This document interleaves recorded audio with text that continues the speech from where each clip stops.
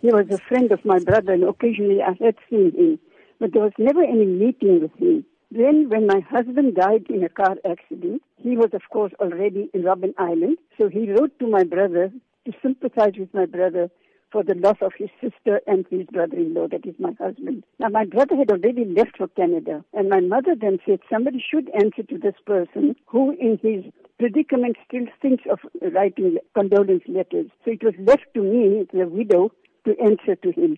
And when I answered, I just wrote at the bottom, "Is there anything we can do for you?" Then after a month or so, a letter came from him, the first one to that, thanking me. And when he replied back, then of course, it just started the correspondence. Yeah. Tell me about that correspondence, that back and forth for over 10 years with this man that was in the struggle, that was in jail at that time, that was branded by many as even a terrorist. How did that friendship develop? Right from the beginning, I knew that prisoners' letters are heavily censored. So whatever I wrote to him, I used a duplicate on a typewriter. I typewritten my letter, but I had a duplicate copy, one which I posted to him and one which I kept. And when his letter came, I would also put it in the correspondence. So I had kept all the letters with me over the years. There were, of course, very many that were heavily censored, but the one that copied with me was not the censored ones. And later on, after he was even released, University of KwaZulu-Natal,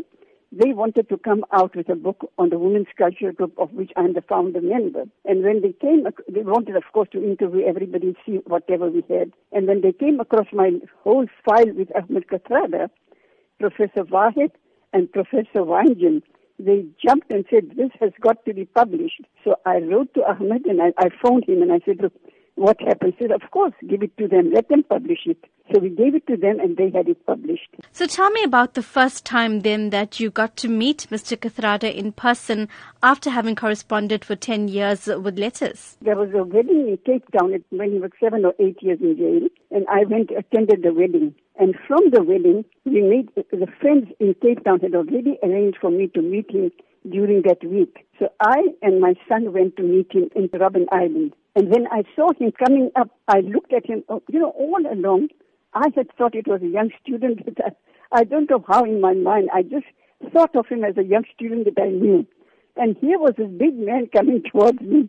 So I blurted out, I said, "Oh my God, there is a big man that I've been corresponding with." And this is the first time that I met him, but it was such a lovely meeting. He was so calm and collected. I was the excited one, but he was gracefully calm, really. And that was the first time I met him. After that, of course, I met him quite a few times after his release, and I've been in good touch with him. Tell me about the letters itself. Were there any letters or any parts of any of the letters that just stuck with you, that struck a chord that you remember even now? Oh, yes, I remember the letters very much because the things that were of common interest, like Urdu poetry, all our old writers, the Islamic writers and so on. Of course, he was not very religious, and I can understand his position. So whenever I wrote something about religion, I had to sort of put it very mildly, not for him to think that, I'm trying to push something down his throat. So all that, and he would reply very gracefully.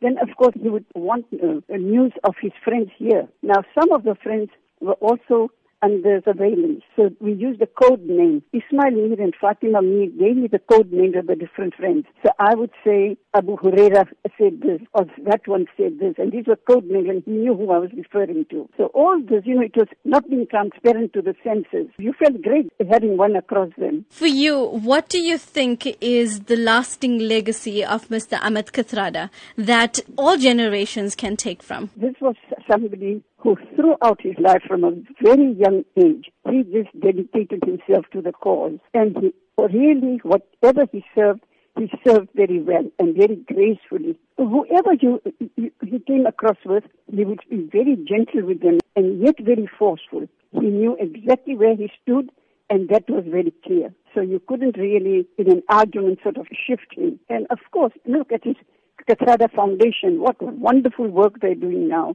He is still very much needed.